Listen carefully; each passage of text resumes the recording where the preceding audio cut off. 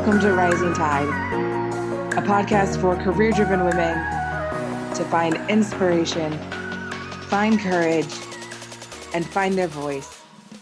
I am so excited to be back and bringing you new episodes.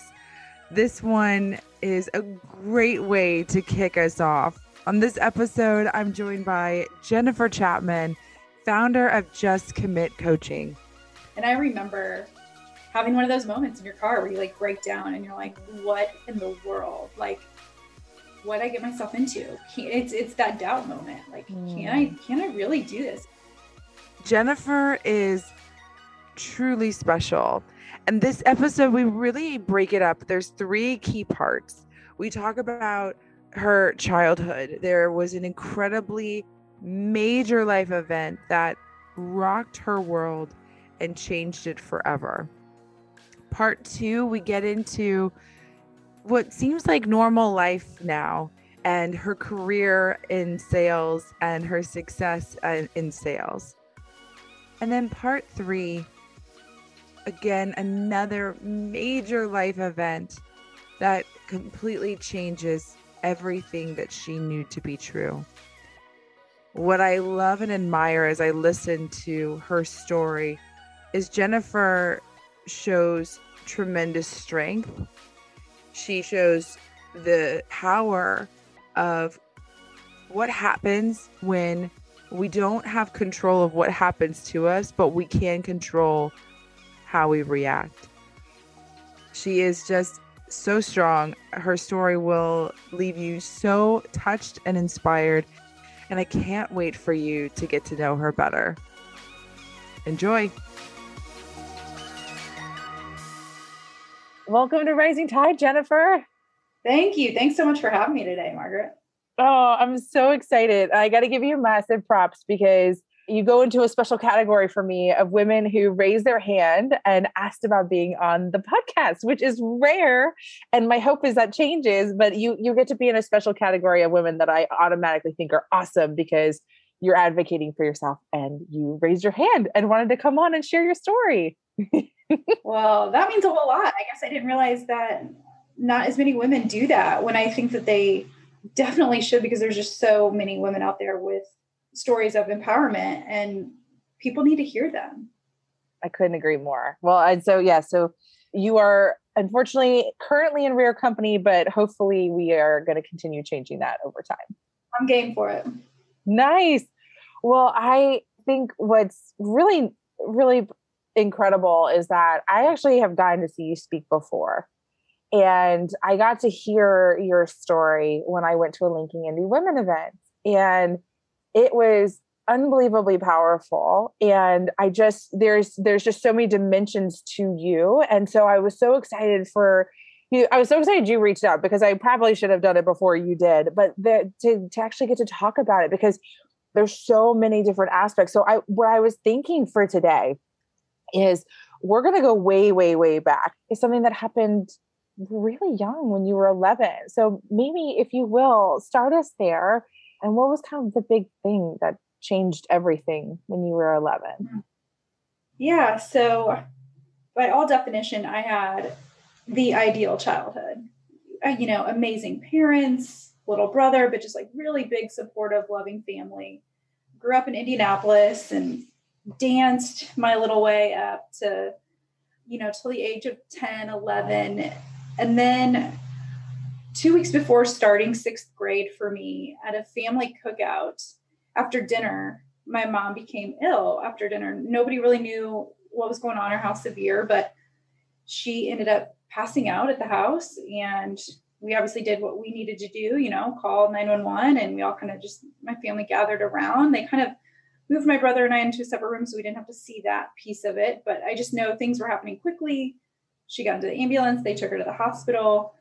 We went to stay with my grandparents. That was on a Saturday night. And by Monday morning at 6 a.m., my dad showed up at my grandparents' house to tell my brother and I that she didn't make it. And to this day, over 27 years later, do we know the real definition of why? Not really. That kind of makes it one of the challenging pieces, right? I mean, she already passed very suddenly and tragically, but to not know why, aside from a potential allergic reaction to something she ate, and ultimately her throat swelled shut, and that was it. There was no coming back from that. Oh my gosh, I can't even imagine at such a young age and to have that happen so suddenly. So were you ever able to go see her, or were you at your grandparents the whole weekend? I was at my grandparents the whole weekend, and I think even now, so I'm okay with that. I don't think I would have wanted that last image of her being hooked up to all the machines and the tubes and all of that. That would have been probably terrifying for a little kid. Mm-hmm. So, yeah, my kind of lasting memory was still at our house, their family, and I'm okay with that. Right.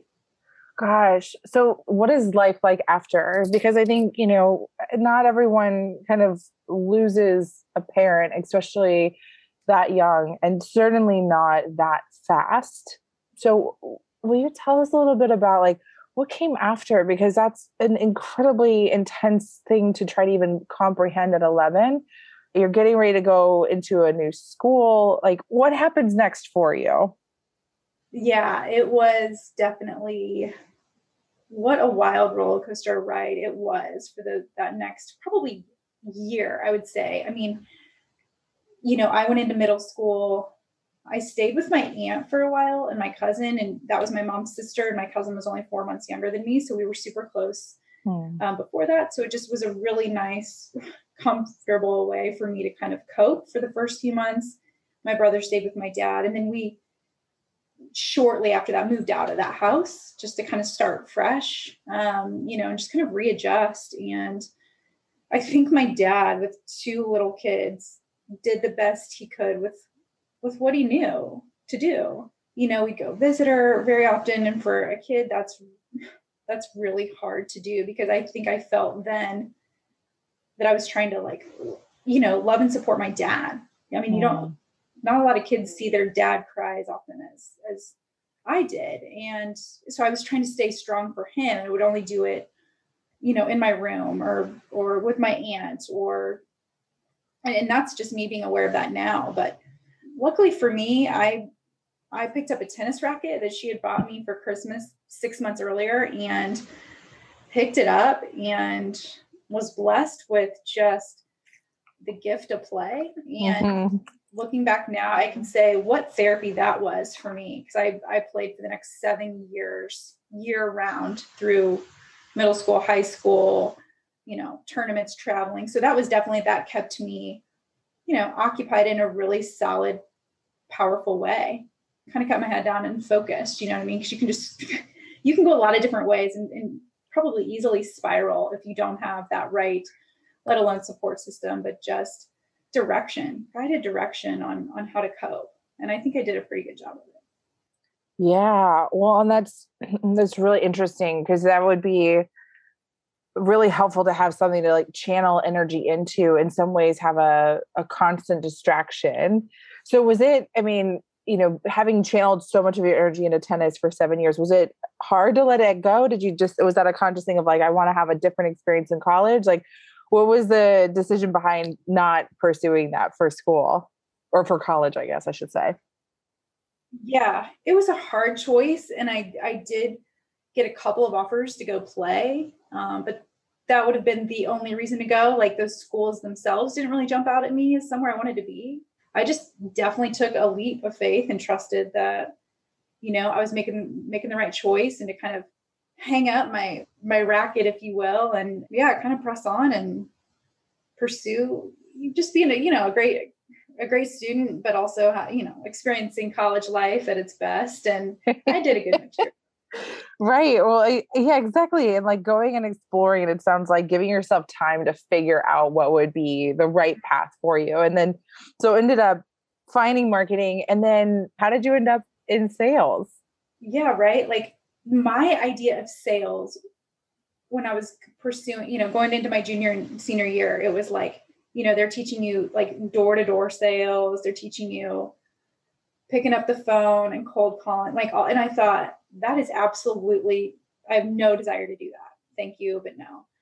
And really, then they didn't have the internships then as they do now, or I would have taken advantage of that, right? Like I worked through college. So I worked at Olive Garden, for all you OG fans out there. And it was like really good customer experience, right? It was good experience to work with customers all day, every day. The money was pretty good in college. So I always had cash on hand, and it definitely made me focus even more so on grades because I was working 30 hours a week. But anyways, it wasn't until after I graduated did I know through a friend of a friend whose dad worked at this huge beer and wine distributor in Indianapolis. I had always heard about this company, but at the job fairs, that table was always crowded with people because you see beer and wine everywhere. And I'm like, I'm not even gonna have a chance. I mean, they're getting hundreds of applications, but literally a couple months after I graduated, a friend of a friend's dad worked there. He took my resume, and within a couple of weeks I was hired. Oh my gosh. That's amazing. That's really amazing. Okay. So tell us about this sales role. Cause it doesn't sound like you were going door to door, and it doesn't sound like you were making necessarily 100 cold calls a day. So what was that first sales job like? Thank goodness the avenue I chose, it was an established territory already. It's not like, so my first 2 years out, I was in wine sales off premise, and off premise just means grocery stores or liquor stores. And I had a grocery store route in like 4 towns over on the west side of Indianapolis. And so you're already going in. They already obviously have an established section of beer and wine.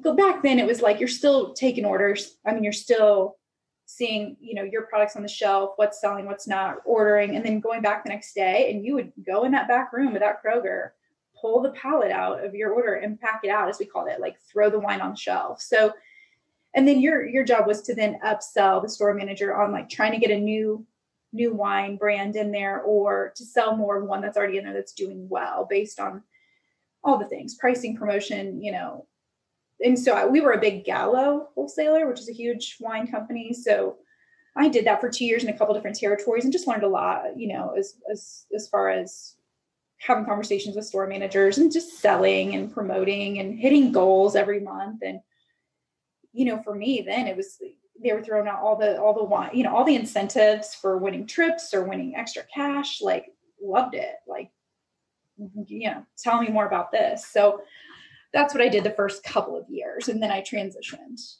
Got it. Okay. So super fun, because you were there for 8 years. Yes.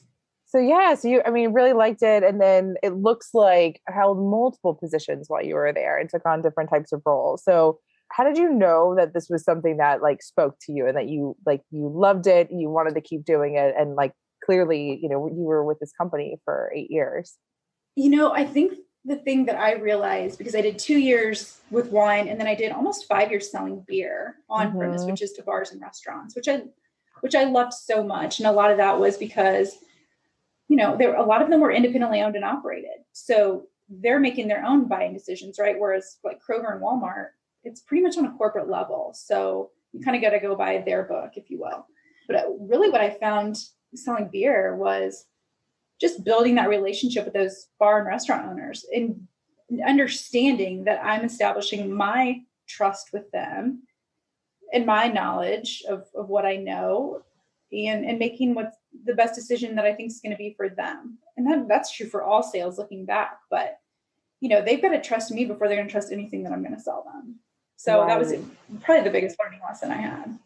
Right. Yeah, absolutely. Well, and how fun to get to work with small business owners and like people who like this was their livelihood. That's a totally different dynamic than working for someone that's running a store for a major corporation. Very cool. So you kind of made a big jump then, because you were, like, to your point, you were in the beverage industry for 10 years, loved it. And then you moved to Cintas and kind of big, I guess still technically in the hospitality arena, but big change. What prompted the move out of the beverage industry and shifting to Cintas? Huge change and leap of faith for me. And it was because, so I met my husband early on at the distributor we were at. I was one of those girls that dated my manager. I don't know if I recommend that. Thank you.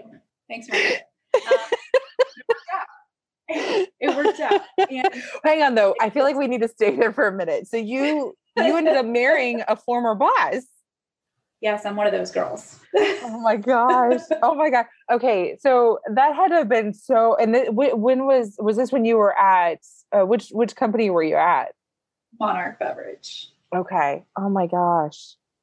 So he was like my first manager back in like my first job there, like back in 05, 06. And he then got promoted to run the entire division, not just the region that we were in. So he wasn't ready to commit to the relationship right then, to be honest. And that was the reason I transitioned from wine to go to the beer division. I like no longer wanted to be in his space. Yeah. And we just took that time away for like, it was probably another 2 years. And then we reconnected, and we knew right away then. And I think I know we just needed that time to grow and mature and figure out our own lives, and then recommitted a couple years later, and we're engaged within 5 months and married a year later, back in 2009. And he's been in the industry ever since. He's been in the industry since he graduated school.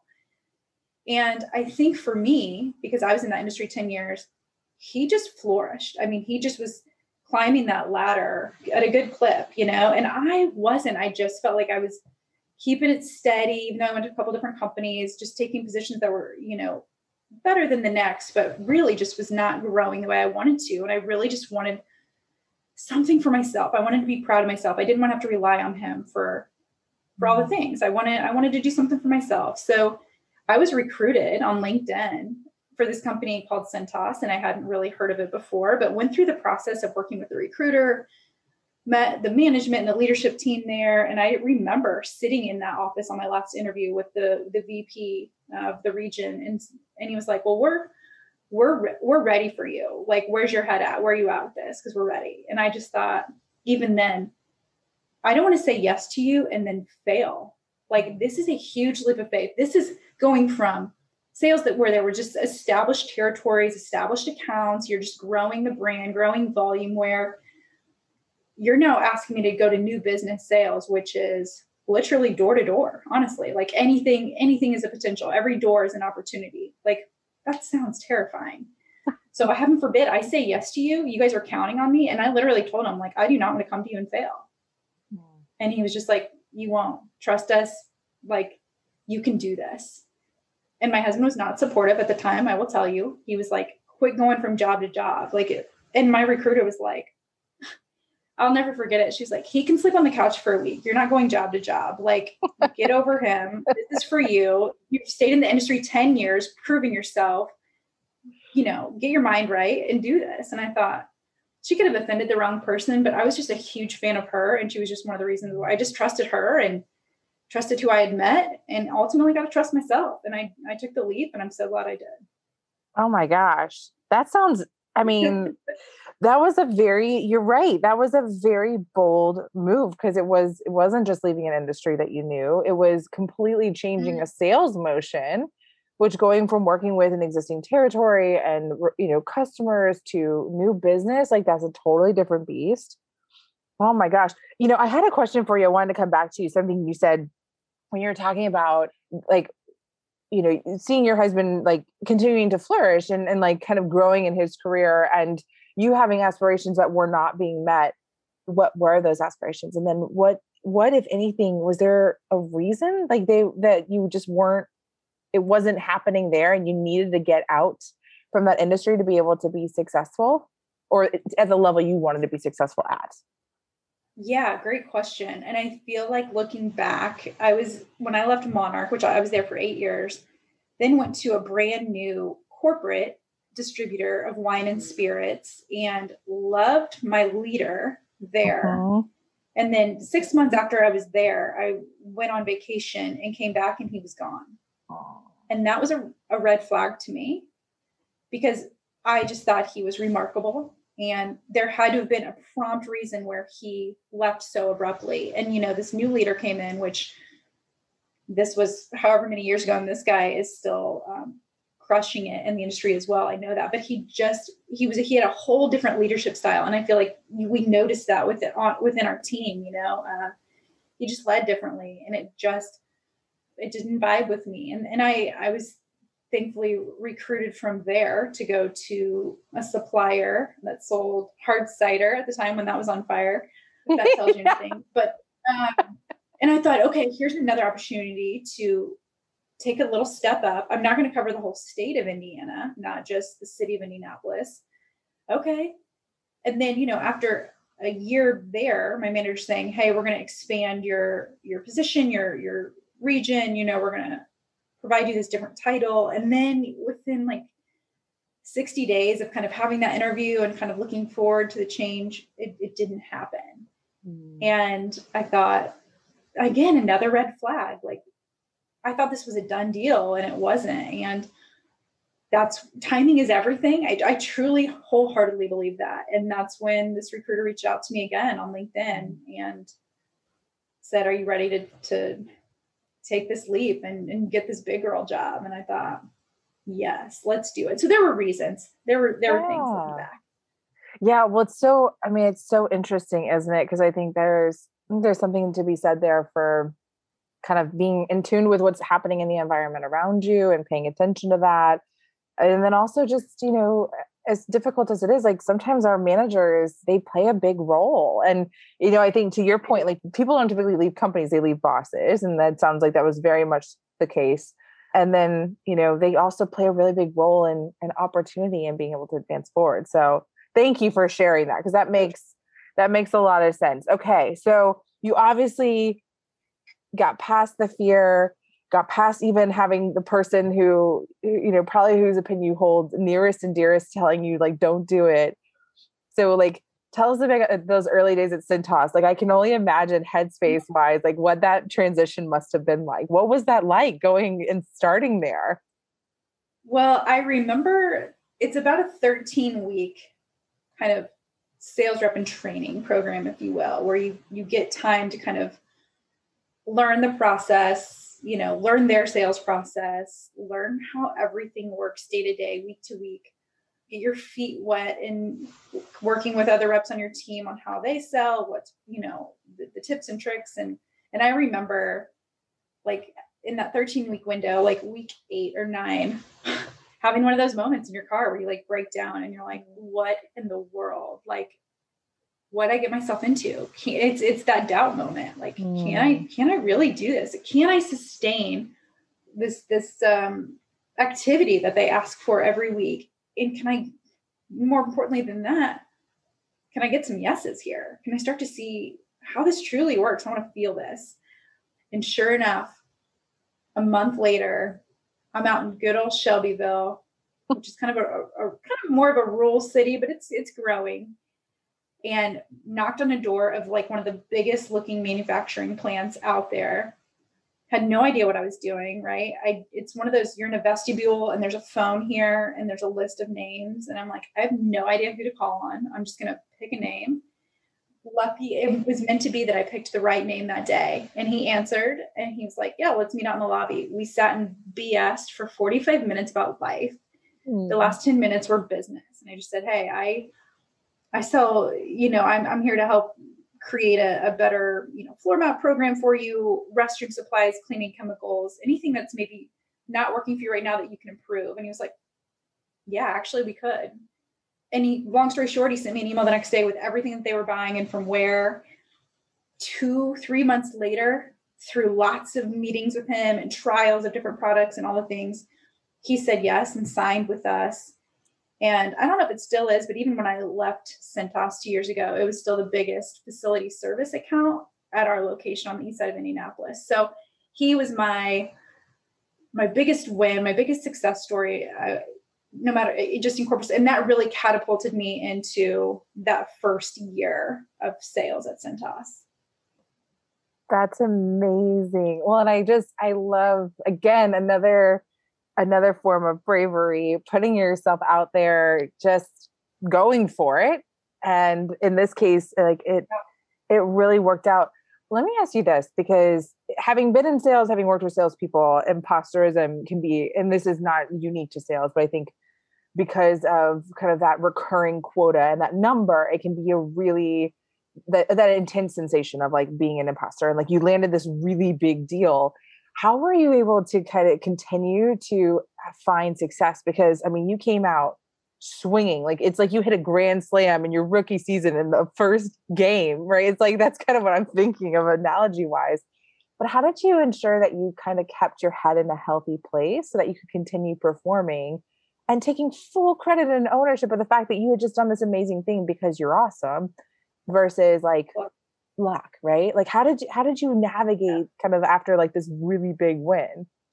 I think for me, it goes back to the sales manager I had and how much he just created that like safe, supportive, but yet that environment that just makes you want to work not only for yourself, but for him, or I can say not only for him, but for me. And I think that it did help to obviously land that like first quarter of the fiscal year. But I think the key looking back is to not focus on the number every week. But if you just focus on what they teach and train you, right? Like if you just focus on, okay, well, if I do this many calls a week, if I stop in this many places, set this many appointments, which is a lot to think about. But if you do that on a consistent basis, things are going to happen. And then the numbers will come, those results will come. So I just kind of trusted that, you know, what I was doing, and a strength of mine is building those relationships quickly, that, you know, at least people were willing to sit down and being open enough to talk and hear me out. And I just trusted in our process and really tried hard not to just focus on the number, because if you do that, you will easily burn yourself out. Right. Right. Well, I think so great that like trusting the process, focusing on what was within your control, and then knowing your strengths and like where your talents lie. That makes a lot of sense. Okay. So, I mean, you were unbelievably successful in your role here, doing a really great job. And then there's something kind of major that happens in your time at Cintas. So maybe like, if we can, like we'll kind of fast forward there a little bit of like, you know, life's moving along. Things are going really great. And then 34 hits. Yeah. So 34 was the most pivotal year in my life thus far. And here's why. That May 31st mark, I hit President's Club my first year at Cintas. And I tell people, I don't even think I knew the breadth of what that meant and how huge it truly was until even looking back now. I know how big it is and how hard it is to do that, but how rewarding it is to do that. Mm-hmm. So I'm already trying to wrap my head around, man, I really did just have this like killer year. And now even my husband can see like, oh, his goal is to be a stay-at-home dad with no kids and a dog, which will never happen, but that was his vision. And then I like 2 days later, turned 34 and had this epiphany in my backyard as I'm sitting there thinking, my mom was 34 when she passed. You know, there's always a couple of big years, you know, some years are harder than others, regardless of how many years go by. But this obviously hit me like a ton of bricks. I thought, oh my gosh, I feel I'm young. I still have so much that I want to accomplish and do and see and be. Like all these things come flooding in. And I'm like, she was so young. Mm-hmm. So that hit me. It was hard. It was a hard day. It was a hard moment. And then, so not only that, I'm now in my second year of sales at Cintas. I'm trying to hit President's Club again, which anyone can tell you is so hard to do back to back. And 9 months into that, so 9 months later, so March of the following year, still 34, I was asked to then transition into a new role, a new position, a new territory, a new office with Cintas. And I thought, this is what I need, because I could feel how stressed I was at trying to hit it again. And it was kind of that make or break moment where I was, again, working on this really big deal. And had I landed that deal, I probably would have hit again. But if I didn't land that deal, I was going to be way off. And in March of that year, they told us, like, we're not ready to pull the trigger yet. And I mean, it was like a deflating moment. And within a couple of weeks, I was transitioning into my new role, excited to leave the house for the morning and start this new day, this new role, this new position. And I was leaving and I got overwhelmingly dizzy and had to sit down. And then I started sweating profusely through my clothes. And I'm like, my husband, I was home by myself and I was like, this doesn't feel right. I'm going to lay down and kind of hope that this is just an episode that goes away and I'll deal with it later. And it didn't. So I made a phone call to my aunt to tell her, I don't feel right. And she's like, you don't sound right. Something's wrong with your voice. And I could tell as I was talking to her, it was harder to swallow. My voice was changing tone and I could feel my like throat's just like swelling shut. But luckily I don't panic in that moment. Your body, your mind doesn't allow you to do that. So she was like, call 911 and I'll meet you at the hospital. And long story short, I did. Got to the hospital within 15, 20 minutes. My husband met me there, my dad, my aunt. And by the time I got there, I was spitting into a bucket. I couldn't swallow at all. And then I immediately pretty much black out, fade out. And probably 2 days after that, I kind of come to be honest with you, Margaret, it didn't hit me even then to hear the word stroke, but I had a stroke. And I think that the first doctor that came in, maybe because of my age and I had no history of that, was that the last thing on his mind. So he thought it was just vertigo and was going to walk out. And my family's like, this is not vertigo. Like, look at her eyes, look at her, the things are happening. This is not just an inner ear thing. So we didn't allow him to come back in. And hours later, the second neurologist did come in and, advised that I had clotted in 3 places in my brain. Oh my gosh. It's a lot to take in. And thank goodness your family was there with you and like refusing to accept a misdiagnosis of vertigo when you had actually had a stroke. So, I know strokes kind of range on the spectrum of severity.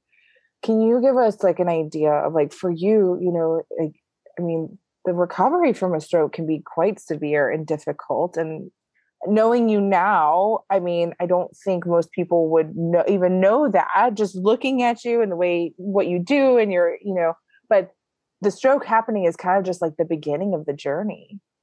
Oh yeah. I even tell people today, and I'm 4 years out, that I don't give it the credit it deserves for how severe it actually was. My family and friends do because they saw it, from such a different perspective than I did. My brain didn't process any of this. For weeks, months, I would say, like I had heard the word, but my brain was not in that place to hear it, accept it, be aware of it.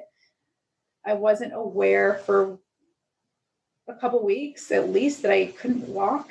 So it had affected my balance and my ability to swallow. So I don't even think I was realizing like I'm not eating or drinking anything right now. And if I do, I'm choking. I have to do all these swallow tests.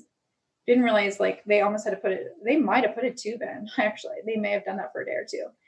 And really not realizing until I got to acute rehab. I was in the hospital for a week and then moved to acute rehab for 10 days and processing my visual deficit that I now have. And that's something I adapt to every day. So in acute rehab, it was all about like the intense therapy of learning how to walk and chew food and take medicines with applesauce and not even wrap my head around, honestly, the visual deficit until I got to outpatient therapy and then having therapy around that, learning how to deal with 40% of my vision really not being available to me anymore.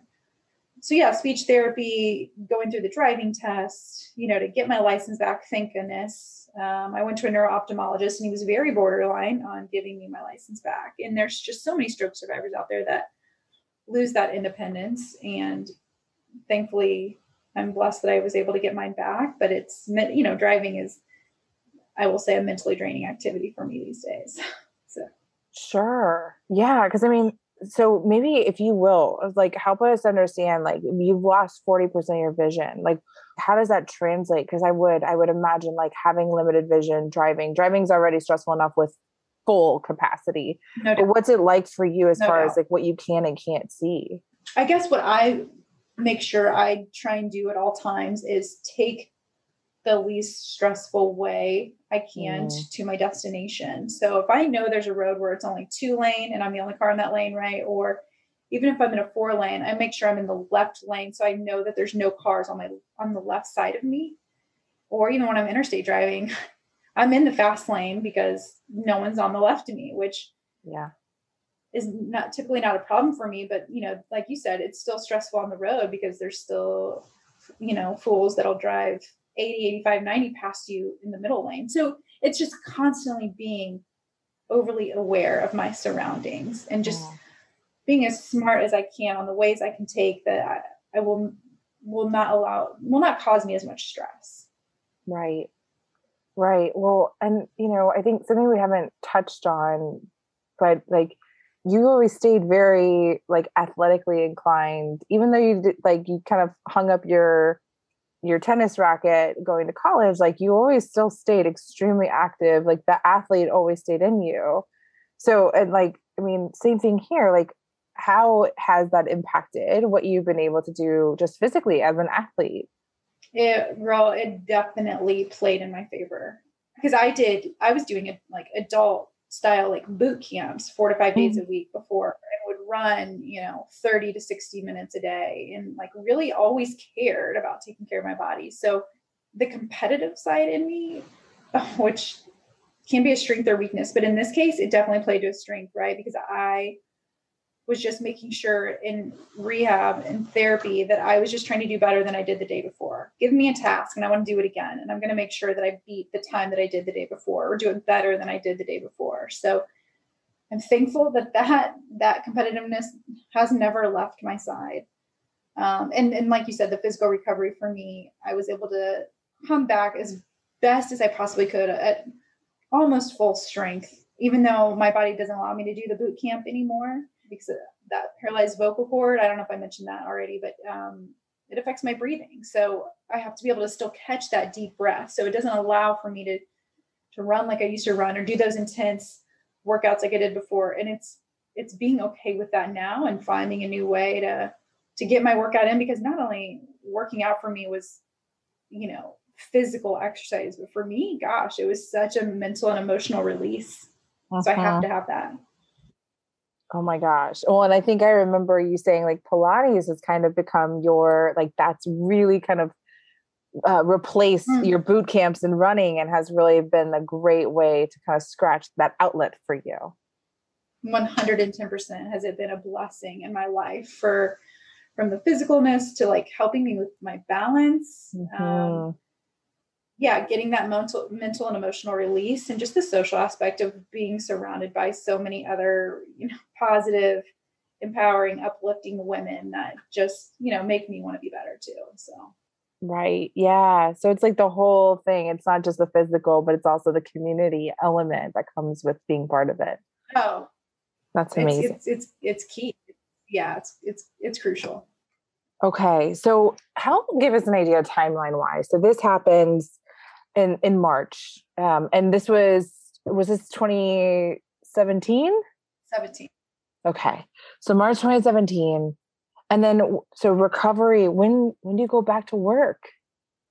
I went back too early, I will tell you now, but I went back, not even 3 months later, as a very fragile being, I will say. And they were so kind with me in saying, like, come back at your own pace. Don't come back at like 40 hours a week. Come back, half days. Do what you can do what makes you feel comfortable. There's no pressure here from us at all. And I'm so thankful for this organization, because I just connected with so many people since where that's not the case. And let alone are they dealing with, their own physical and mental and emotional recovery of some, a life-changing experience that they've had. They now don't have the support from who they thought maybe they would get the support from. And I did. So, and I just wanted that sense of normalcy. I didn't want to like have therapy and like lay in bed. Like that's not what I wanted to do. Right. So I went back very early, and at a different, in a different position where I was just kind of helping everybody out and really became a mentor for others, which I was a mentor before all of it happened, but I feel like I had a different perspective as being a mentor to other new reps that were coming in. And honestly, it was the most rewarding position to have like that year moving forward, because people were reaching out to me to talk life. They weren't really talking like, hey, what should I do with this account? How do I get around this buyer? What do I do? It was more like, I'm dealing with this. I'm dealing with that. I'm in a bad place. I very much value that role that I had there when I came back. Yeah, like it sounds like because of your experience that people were feeling more comfortable just being open and being like their whole self around you instead of just talking about work. We need more of that. And hopefully it wouldn't take somebody having a major life-changing event like a stroke to allow for there to be a level of comfort there. Okay. So something you said that I was curious about is like, you mentioned going back early and like, it sounds like that's hindsight of like, you probably went back too fast. What prompts you to say that? You were clearly the company wasn't pressuring you. It sounds like some of it was driven from like you being maybe a little stir crazy of like, I need some normalcy in my life. But why do you, looking back say it's too fast? Great question. It was because I wanted to go back to the way things were. And I was an achiever and I was competitive and I wanted to go back to my same old routine as before, and thinking I could do the same things just like I did them before at the same high level. That's what I thought I could do. When honestly, I can tell you, just even within that first few weeks, I mean, going a half day or 3/4 of a day, coming home and feeling so fatigued and having like a massive headache and just needing to lay down. It's like, oh, this is just the beginning here of accepting what's happening and what's going to happen moving forward. Right. I mean, I would just imagine that was incredibly difficult too, because having been able, I would guess, just based off your background of like being somebody who could probably push through a lot and had a lot of energy and had a lot of stamina and, could do quite a bit, to all of a sudden now be, it sounds like pretty restricted. Like that would mentally be quite a hurdle to overcome. I will tell you, like on my 1-year anniversary, I had an appointment with my neurologist as a follow-up, and I didn't stop crying in her office the whole time. And she's like, as a, like any medical doctor would be like, what's wrong with you? But tell me why you're crying. What's going on?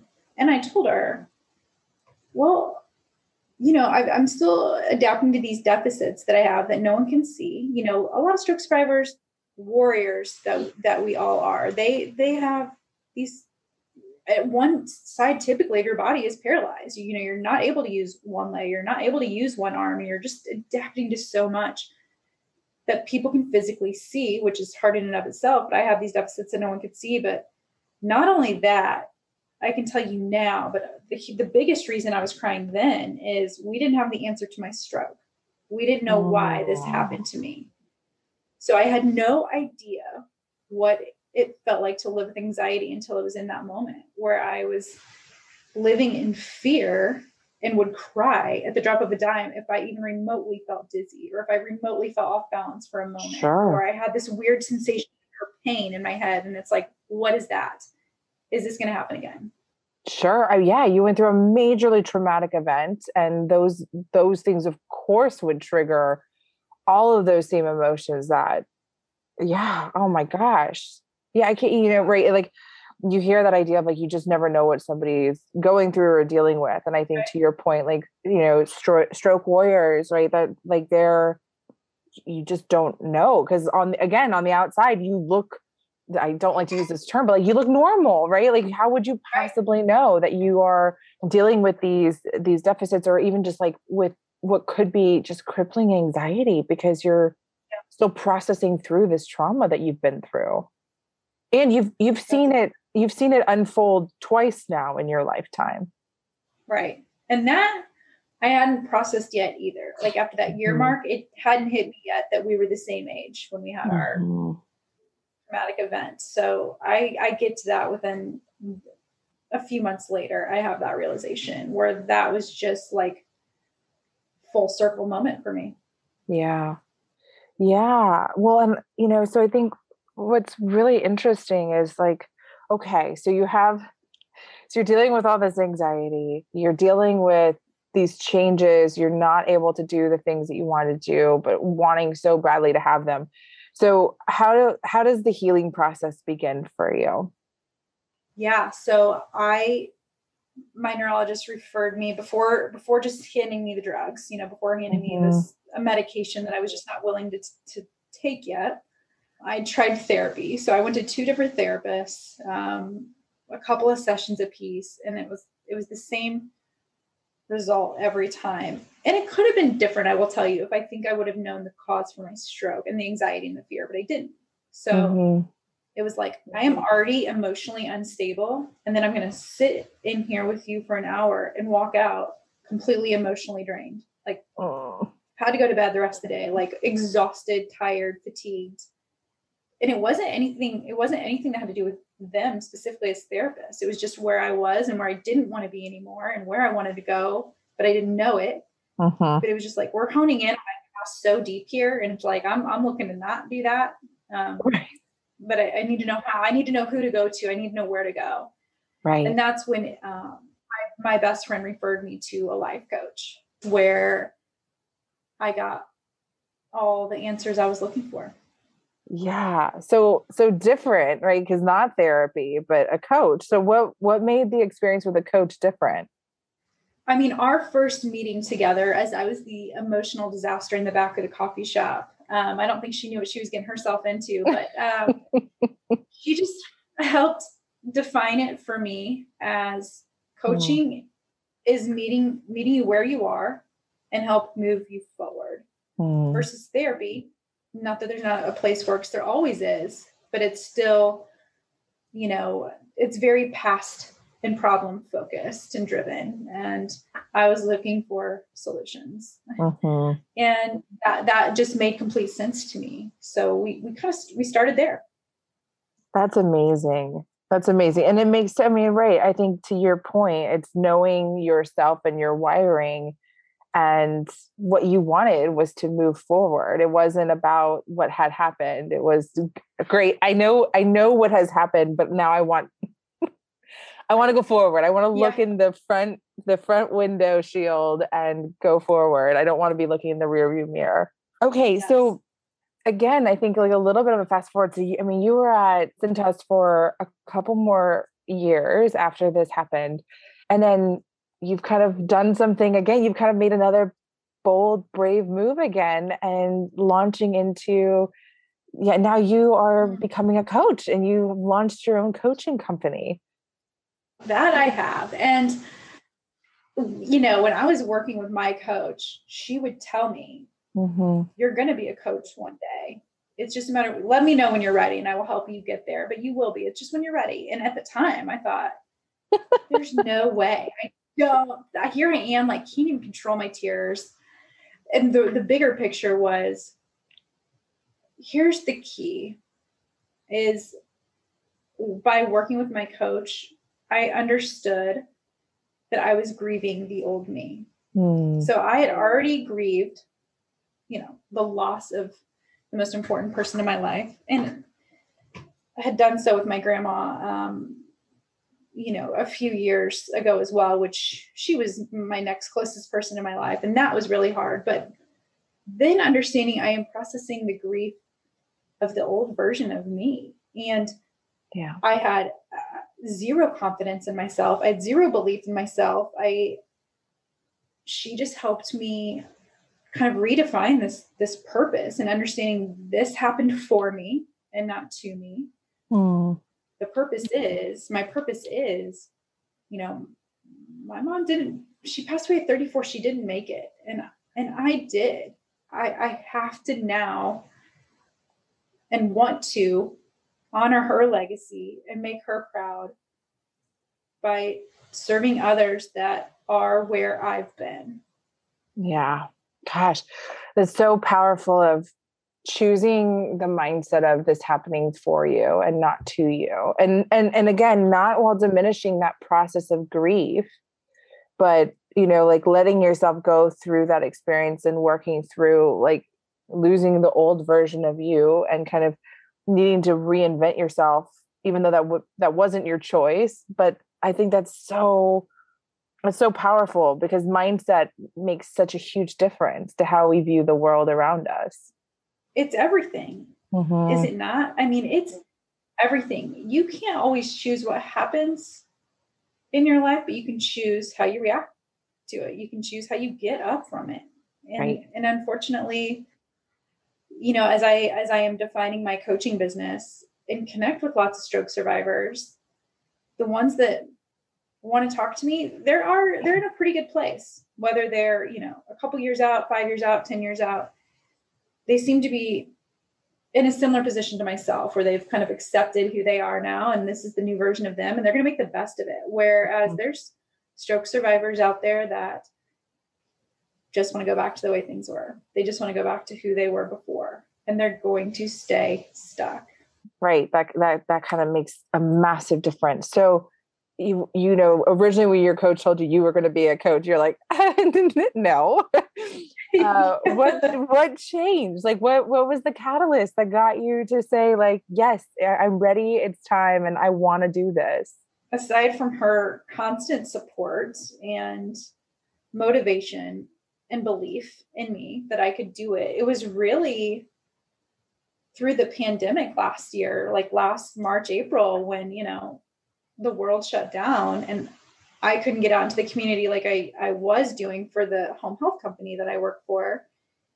I was able to start diving into these like online courses and classes and programs and just I was dabbling, and hired a business coach to really kind of create a foundation of what this could look like. And the more programs and things I did and the more people I connected with and have these virtual calls with, the more my mindset was shifting into, I can do this. I'm going to do this. People need this. People need to know that. I feel like people, when they hear my story, that something will resonate with them and they know someone that it will and think they can do this too. They can overcome the challenges and struggles that go on, mentally and emotionally in their head. And there's another side, there's the other side, and it's better and it's more abundant and it's not only accepting it, but embracing who you now are and who you want to be. And that as long as you've got the right mindset, which takes a lot of work to get in that space, but also the right support to help you get there and the want and willingness to do the work to get there. Right. Well, and I think it's so neat because as I've explored what you're doing with your coaching, I think what's really cool is that you've expanded, like yes, you work with stroke warriors because of your unique experience, but I also think it's really neat because it's not just about that. It's also about life-changing events and that it can come in a multitude of forms. And so will you just, tell us a little bit about, like kind of where you are focusing your coaching energy and kind of who are the people that you are aiming to serve with your work? Yeah. The women that have reached out to me thus far are actually women that just say, on the outside, everything looks good, right? I've got a marriage, I've got the kids, I have a good paying job, but man, something's missing. I just don't feel fulfilled. Something's not fueling my soul anymore. And I want that in my life. I want that for me. I want to get there. And I love that. And what I want to say, what I loved about Cintas was that they always honed in, even, this massively huge organization, they honed in on the why you do what you do. And always before this event happened to me, you know, I would sit in these rooms, sit in these meetings, and they occasionally would go around the room and they would talk about it. And I loved that until this happened to me, and working with a coach to help redefine what this is and why I'm doing this. You know, I'm here for a reason. I made it. I'm going to do this to make my mom proud and myself proud, because I know I'm capable and I know what I've overcome. And you're right, like it can play into such a variety of experiences that people have, but still feel like they can't dig themselves out of that hole. Right. Yeah. And like finding your purpose. You know, I mean, I like the parallels are endless of understanding like what motivates me and what do I see as my purpose in life and what I'm meant to do, and how do I grieve what I once had, and even just the like what's going on in the inside that nobody knows, that, and you know, that's not obvious on the outside. And so I think that's so neat that you're able to take this experience and even now answer the question of like, what is my why? What's my driver? Yeah. And now you have that answer.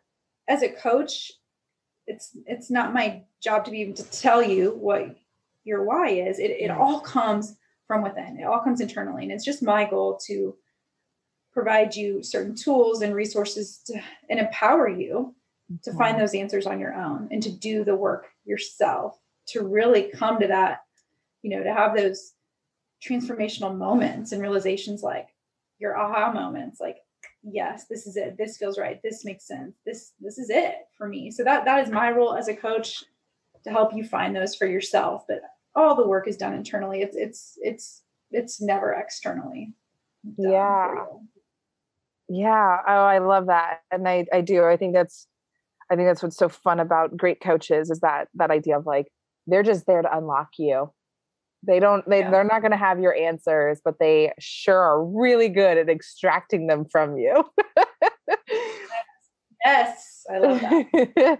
Well, gosh, I mean, time has flown and we're kind of coming here to an end. And one of my favorite things to ask is to just, you know, through, you know, in your case, normally I ask career wise, but I think I'm going to just say life for you, is either through your experiences, something that you've learned, or it could be advice that somebody has given you that's just been incredibly powerful and helpful to you. If there was just one thing that people walked away with today that you wanted them to have, what would that be? I know everything happens for a reason. And that has taken me 4 years to like wrap my head around and understand. But once you know what that reason is for you, whether you're not going to know it at the time, but everything is here to teach you something. And those learning lessons will take you to the next level if you're willing to listen and willing to hear them and willing to feel them and talk through them and embrace them. Life is your best teacher.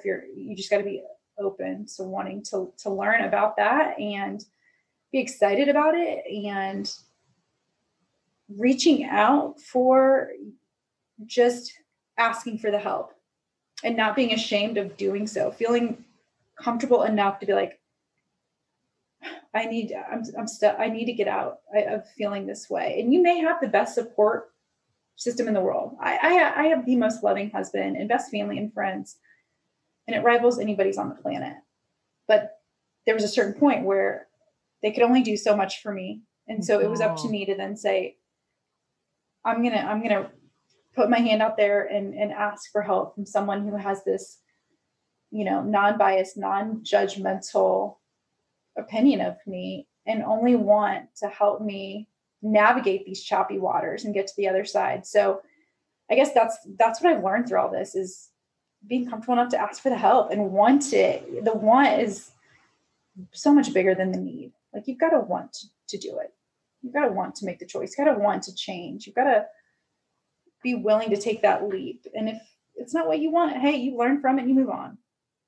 Well, I think that last little bit there is so powerful too, because you can have an incredible support network, community, But at the end of the day, like the change starts with you. And no matter how great they are, it doesn't like that won't mean anything if you yourself aren't able to like be an advocate for yourself. And that goes for anybody going through anything, right? Like if you're an alcoholic, if you do drugs, if you're in an abusive relationship, people can tell you all day, hey, you need to do something about this. You got to change. You need to get out. You need to stop. But until you're your own advocate, nothing's going to happen. Yeah. Nothing. Right. Yeah. Nothing, no change will happen. So, Jennifer, this has just been, I'm so grateful for you sharing your story, for being the woman that you are, that has taken just incredibly intense and sometimes traumatic experiences and turning them into fuel and turning them into something really positive. It's so remarkable. And I just appreciate so much you sharing your experience and your story and the emotions that came behind all of it. It's incredibly powerful. I'm so grateful to have you on.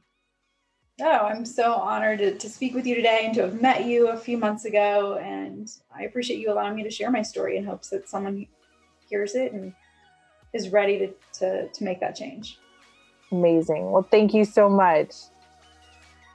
Oh man, every time I hear Jennifer talk about her story, I am just in awe of her strength and her resiliency. And I love to see how she has channeled this major experience and being a stroke warrior into something so powerful as being a coach for others. If you want to connect with Jennifer and learn more about her coaching, you can go to justcommitcoaching.com. We've linked it for you in the episode notes, or feel free to just connect with her on LinkedIn. Her profile is linked there as well. We have a lot of exciting things happening this week with Rising Tide. We're officially launching our website, so stay tuned for that on Friday. If you don't already, we'll be making a ton of announcements on Instagram, so follow along with us there at Rising Tide Podcast. And as always, if you enjoyed this episode or others, would love it if you leave us a quick review and a few notes about why you love listening to Rising Tide. Thanks so much for being here, and I'll see you next week.